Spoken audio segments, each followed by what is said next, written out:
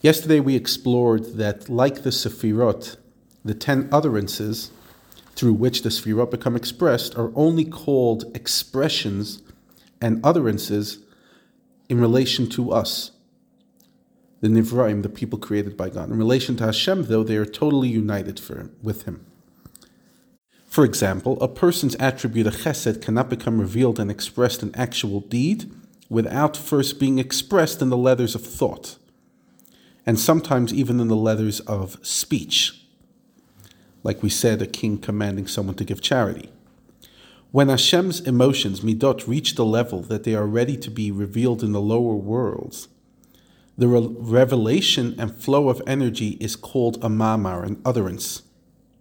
For no action can come about from His divine midot without the energies called osiyot, letters. For example, when physical light was created from chesed, the intermediary was the letters of the statement, Yehi Or, let there be light. These letters are not actual letters like in human thought, but specific combinations of energies of Hashem's revelations. Now, the letters of speech used by Hashem in the process of creation are far higher than the intellectual power of humans. The human intellect, in fact, is created by the letters of the statement of the utterance, Naaseh Adam b'tzalmeinu, let us make man in our image. So Hashem's supernal speech and spirit are the source of the soul's intellect. His letters of speech are called letters only in relation to His supernal midot, which the letters express and reveal.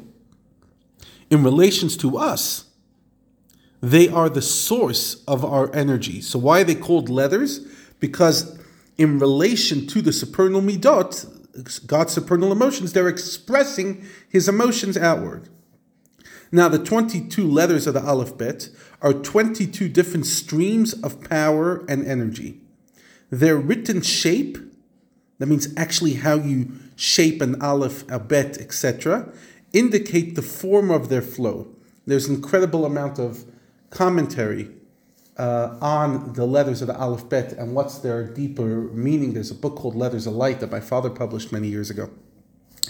Their written shape, again, indicates the form of their flow.